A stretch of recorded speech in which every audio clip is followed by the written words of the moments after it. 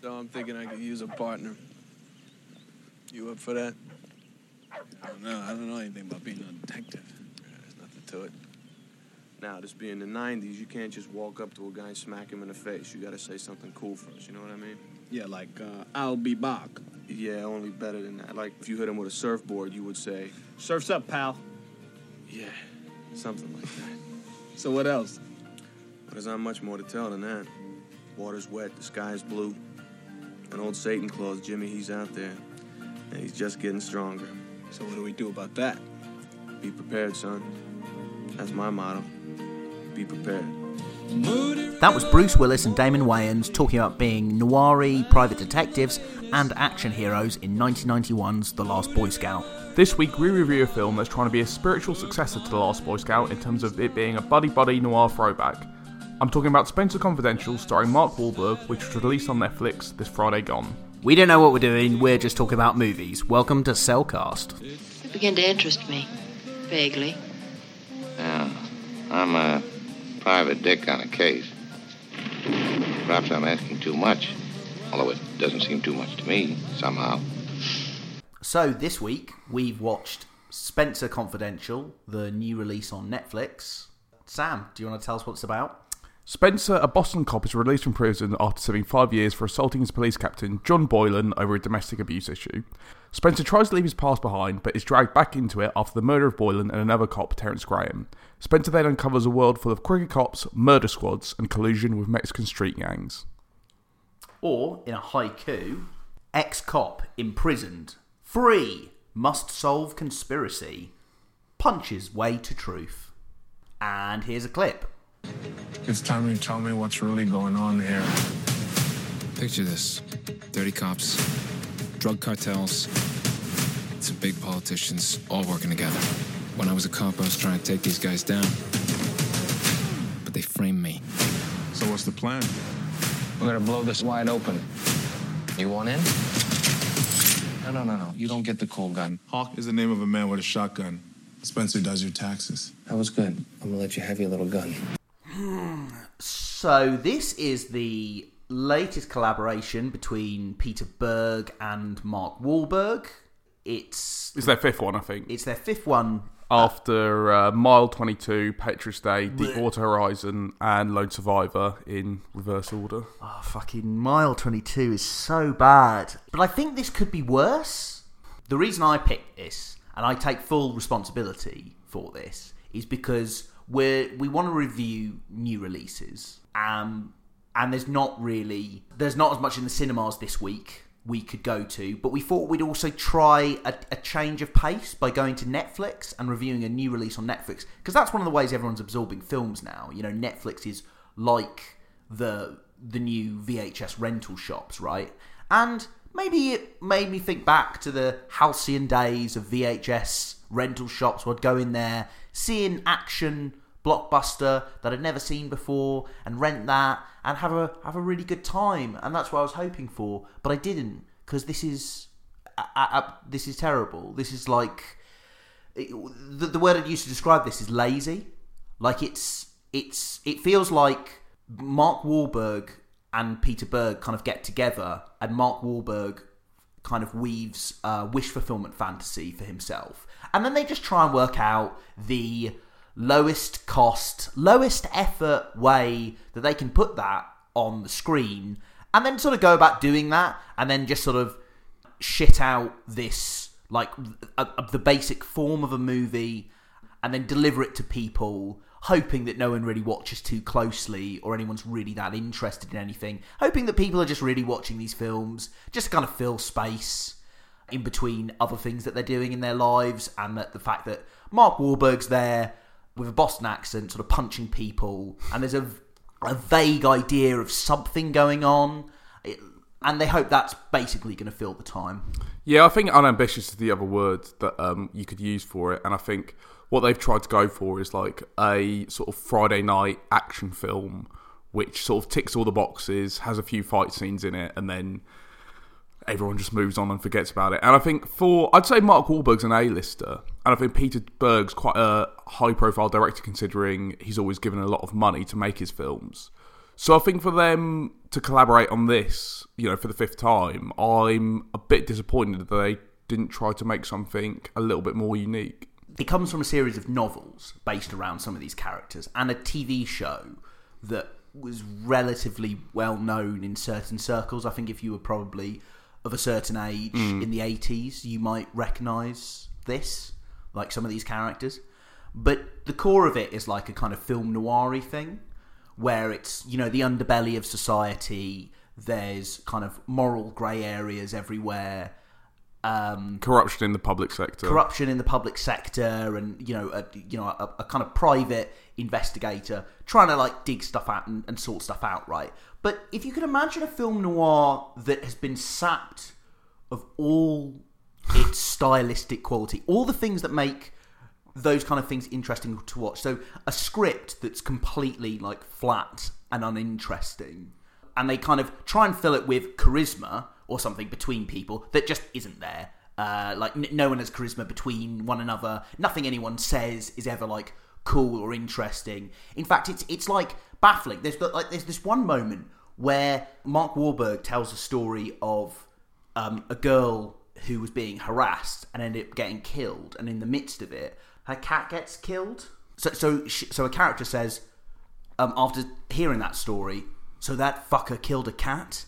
And then there's like a beat where it's like, oh, and you're supposed to take from that as the audience like, oh, the one thing that this guy focused on was like a cat dying. And then another character after that beat says, so the cat is what you're taking away from that? And it's like they couldn't think of anything to fill that space other than just basically just yelling at the audience. That's what just happened in the last line. I don't know, like, it's filled with moments like that of like baffling exposition or things that they think are cool, but actually it's just like, again, it's like they think, oh, this is the part where someone says something fun or interesting, and then they get to that moment and no one says anything fun or interesting, so they just go, oh, it doesn't really matter, let's just move on to the next scene, and we'll just hope that at some point the magic like happens, and then it never does. I guess like the most interesting like part of the film before you've seen it is the fact that it's sort of co-written by Brian Helgeland, who co-wrote LA Confidential, hence why it's called Spencer Confidential. Do you really think that's the only reason why it's been called Spencer Confidential? I think so, because I just think it must be... I mean, you've talked about the ode to film noir. Right. I think it is a bit of a film that wants to be a bit of a hybrid between an action film and a film noir. But yeah, it never really convinces on either, to be honest. I'm sort of like... I just was left feeling a little bit confused, and again, like, we return to that sort of idea of it being so lazy that it has these perhaps aspirations. It tries to tell us this like really sort of complicated and interesting plot about, police corruption and, cooking crops at the, the top of the food chain, and actually it's just, I think in the end it just wants to be a bit more of a schlocky action film. But like, for it to do that, to have aspirations, someone would need to put effort in. Nobody's put effort in. Like, everything is so... Like, right, film noir, okay? So, at one point, he's investigating a crime. So, he makes notes down on a notepad, right? He finds out that a character has lied. So, he writes down on the notepad, Driscoll lied. As if he's going to forget that part, that thing that he's looking into. Like, does he need to write that down? What? Why does he need that write that down? Why do we need to communicate to the audience? They've had several sequences showing before. There's been a whole scene to show that this character lied. But they feel the need to either show that Spencer, Mark Wahlberg, is so pig-headed he's going to forget that one of these characters lied to him, or that the audience doesn't get that this character has just lied. Yeah, that is like that. I mean, that is like an example of the script literally spoon feeding the story to the audience, and it's just so unnecessary. I think. Do they think we're just not concentrating? Is that what? Because this film, again, it seems like everyone's putting in the minimum amount of effort. Is it because they think the audience is going to put in the minimum amount of effort? Is this the kind of thing that gets released on Netflix now? That you just go, oh well, we know that this is going to be on the background on a Sunday afternoon, and no one's going to give a shit. It's Mark Wahlberg, and occasionally someone gets punched. And not very well as well, because actually that's the other thing. I mean, oh god, the action's just terrible. Terrible, yeah. I would say that pretty much every action scene is slow, generic, with soft rock music going over the top of it.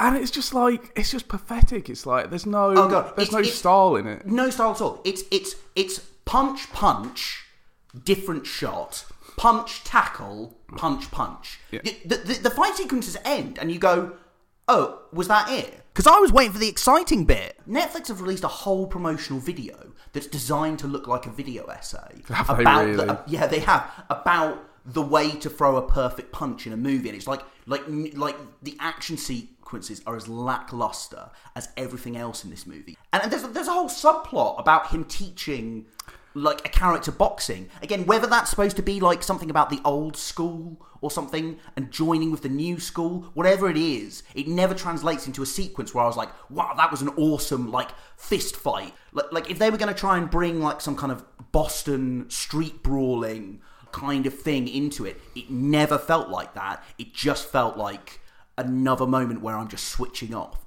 So that character that you reference is Hawk, played by Winston Duke, and he basically, when Spencer comes out of prison, he finds out that he's rooming with this guy because essentially the person that he's staying with, the father figure in the film, which is Henry, played by Alan Arkin, he's sort of, looking after this guy, Hawk.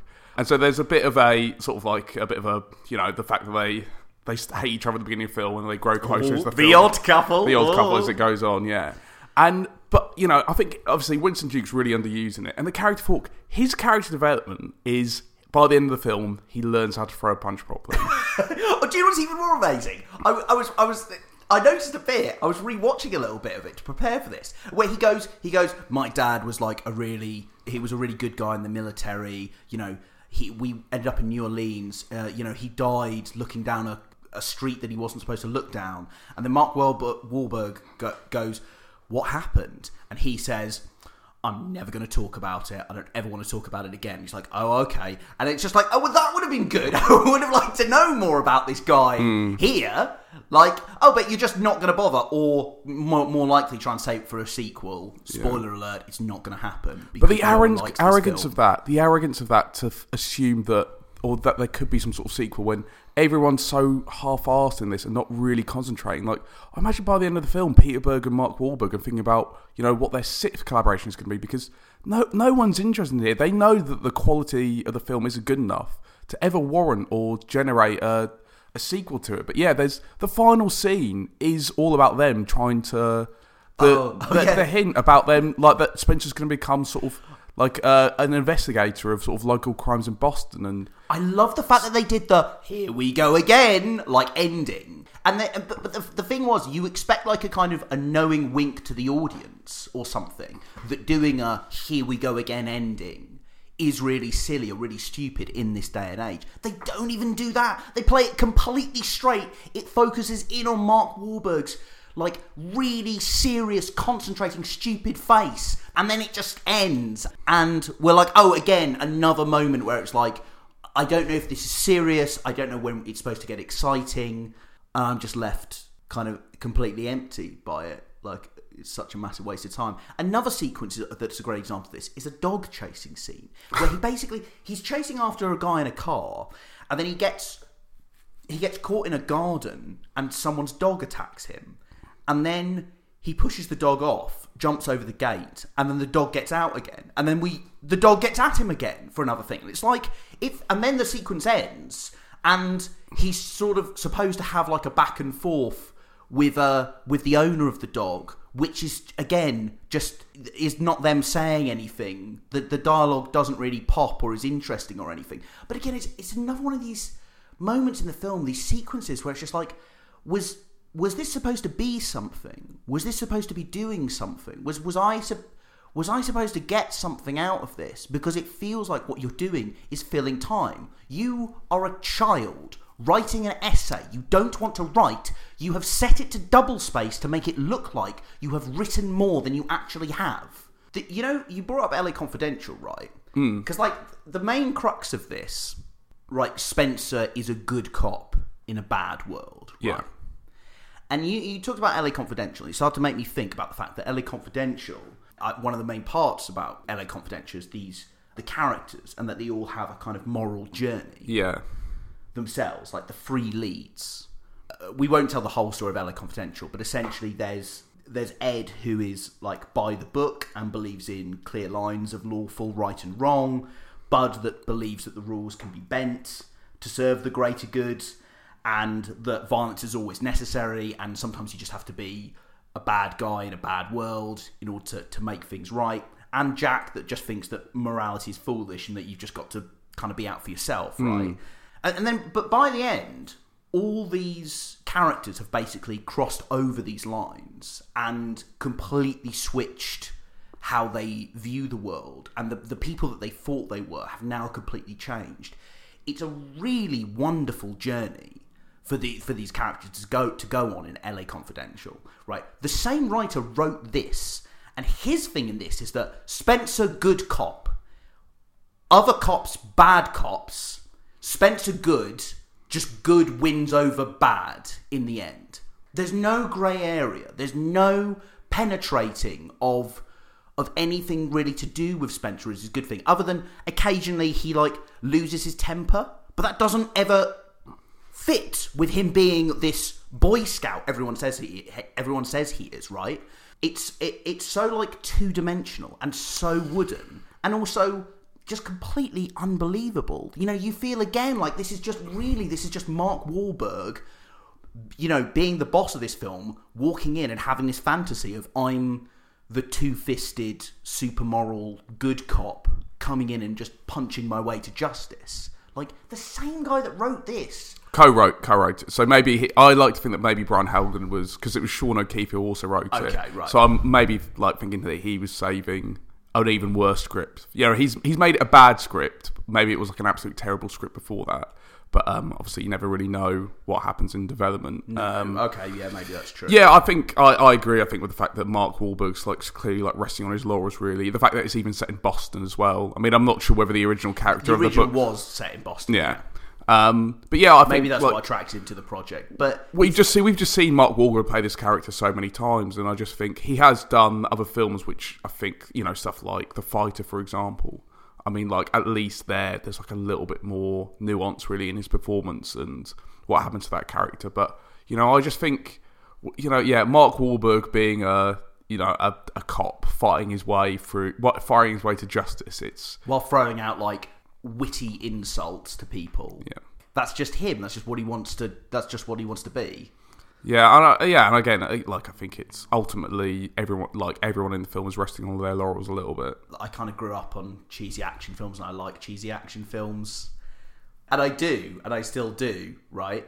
But this is none of that spirit that made any of those like good or engaging. It just has no spirit at all. I think that's the problem with it, really. I think when I see like an action film that tries to do something a little bit different with the genre, like I always admire, even though if it's a complete failure, I admire it in a way. But I think these action films that are just by the numbers and they just want to create something that the audience doesn't want to think about, I think that's sort of really depressing in a way.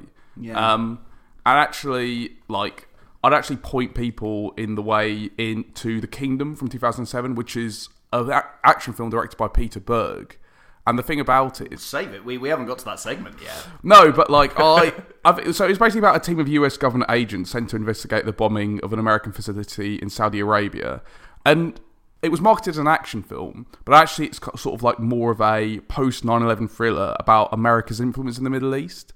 And there is something a bit more sort of interesting and complicated going on here than what is happening in Spencer Confidential. And there is actually a limited amount of action right up until the last 20 minutes when you get this set piece, which is so well choreographed, loud, chaotic, in a sort of good way, and sort of truly unique, which is the hardest trait of any scene within the action film genre.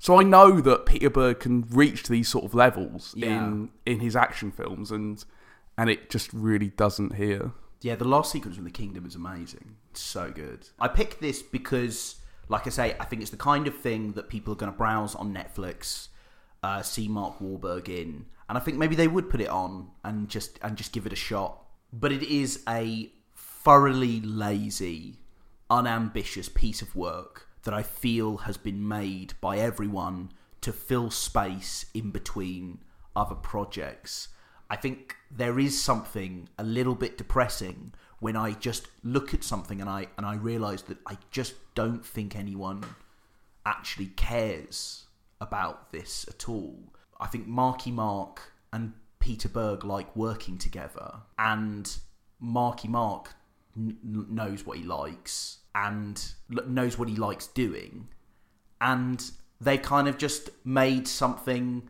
where with the lowest possible effort that can kind of tick all those boxes, and it's just something that actually just should be completely avoided. And if you really want this itch scratched somehow, there are lots of movies that were made in the 80s and the 90s that can scratch this itch a lot better. Like, this kind of filmmaking is the kind of empty, soulless filmmaking that the action genre need to get as far away from as possible, because it's just killing it. It's just killing it. There are people out there that can make good action films and interesting action films, and if you really can't be arsed, you really just shouldn't have bothered. That's what I feel coming out of Spencer Confidential. Like, if you just shouldn't have bothered if you couldn't be bothered to put the effort in. Bring 'em out, bring 'em out. We're about to walk barefoot to the gates of hell. That's how you throw a punch! So, if you like this, you should watch the movie we played a clip from at the beginning of the show, and that's 1991's The Last Boy Scout. Joe Harlenbeck, Bruce Willis, is an ex-bodyguard to the president, now a drunk, down-and-out, bottom-of-the-barrel PI, who, through a series of crappy circumstances, ends up partnered with disgraced NFL star Jimmy Dix, played by Damon Wayans. Together, they have to solve the murder of Jimmy's girlfriend and a sinister conspiracy at the heart of football. Joe, if we go any faster, we're going to travel back in time. There, middle lane. Okay, you pull up and I yell at him. What? Pull up next to him, I'll roll my window down and yell at him. That's the lamest fucking plan I ever heard. Can we try it? It's bulletproof glass. They're not going to hear you moron. Now what are you doing? I'm drawing them a picture. What is that? It's a bomb. It doesn't look like a bomb. It looks like an apple with lines coming out of it. They're going to say, don't open a briefcase. It's full of fresh fruit. You want to draw the damn thing? If you enjoyed, or at least were looking for, the kind of buddy cop vibes that Spencer Confidential was aiming at, then accept no substitute, the 80s and the 90s were where those things lived. The Last Boy Scout might not be the household name Lethal Weapon is, but they share a writer in Shane Black. He's the master of the genre, and like Spencer, he's been channeling noir into his own thing for most of his career, and it's even more prominent in Boy Scout. The dialogue is quick-witted and has a strong pace, but with a few more F-bombs and dirty jokes than Bogart would have said back in his day. Willis is a great action hero, and him and Wayans have great chemistry as they battle henchmen, the powerful and corrupt, and a police department sceptical of the conspiracy they're uncovering. All the while falling in and out of friendship that's full of funny digs and comebacks and is far more likeable than Hawk and Spencer. The action is explosive and high octane in the way 90s action is. Not too over the top compared to the 80s, but over the top enough that it's a hell of a lot of fun. This is everything Spencer tried to do, but bigger, better, and with the most novel use of a puppet since Kermit first erratically waved his arms. And if you didn't like it, then you should watch the film we talked about at the end of the show, LA Confidential. 1950s Los Angeles and the veneer of Tinseltown is under threat as a conspiracy brews around missing heroin and a brutal mass murder. In the middle of it are three cops, Ed Exley, played by Guy Pearce, Bud White, played by Russell Crowe, and Jack Vincennes, played by Kevin Spacey. Together they'll become embroiled in a plot that will change them and the city forever. I realize this is difficult. Give your career a rest. Leave her alone. A naked guy with a gun? You expect anyone to believe that? Get the fuck away from me. How's it gonna look in your report? It'll look like justice. That's what the man got. Justice. You don't know the meaning of the word, you ignorant bastard. Yeah? Well, you think it means getting your picture in the paper. Why don't you go after criminals for a change instead of cops? Stensland got what he deserved, and so will you.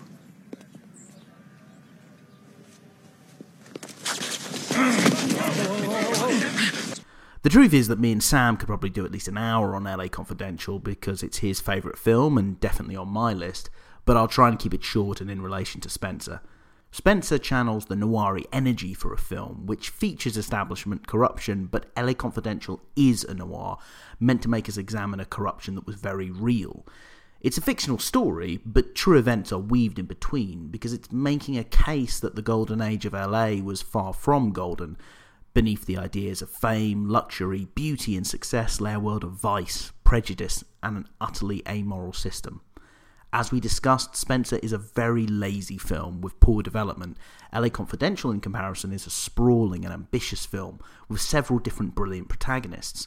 Rather than built out of 2D plywood, LA Confidential manages to keep far more plates spinning than Spencer did, and with far more satisfying results. Every character goes down a path which is compelling and gripping. Everyone starts their journey as one person and twists and contorts and evolves by the end. It really is beautifully written and performed by all the leads. And if you think this sounds dull as hell, well, LA Confidential has action sequences that are far more thrilling and well constructed than anything Spencer did. They're tense and powerful and are placed in the story so they work to help tell the story and bring catharsis and payoff. It's another one that isn't a household name anymore, but whereas Spencer provided boneheaded morality and a flat, lifeless palette, LA Confidential is a rich, exciting story about how you might not need to make anything great again, as it was always a work in progress. Thank you so much for listening to Cellcast. You can find and subscribe to us on Spotify, iTunes, Apple Podcasts and SoundCloud as Cellcast, and come follow us on Twitter @CellMagazine and like us on Facebook.com/CellMagazine.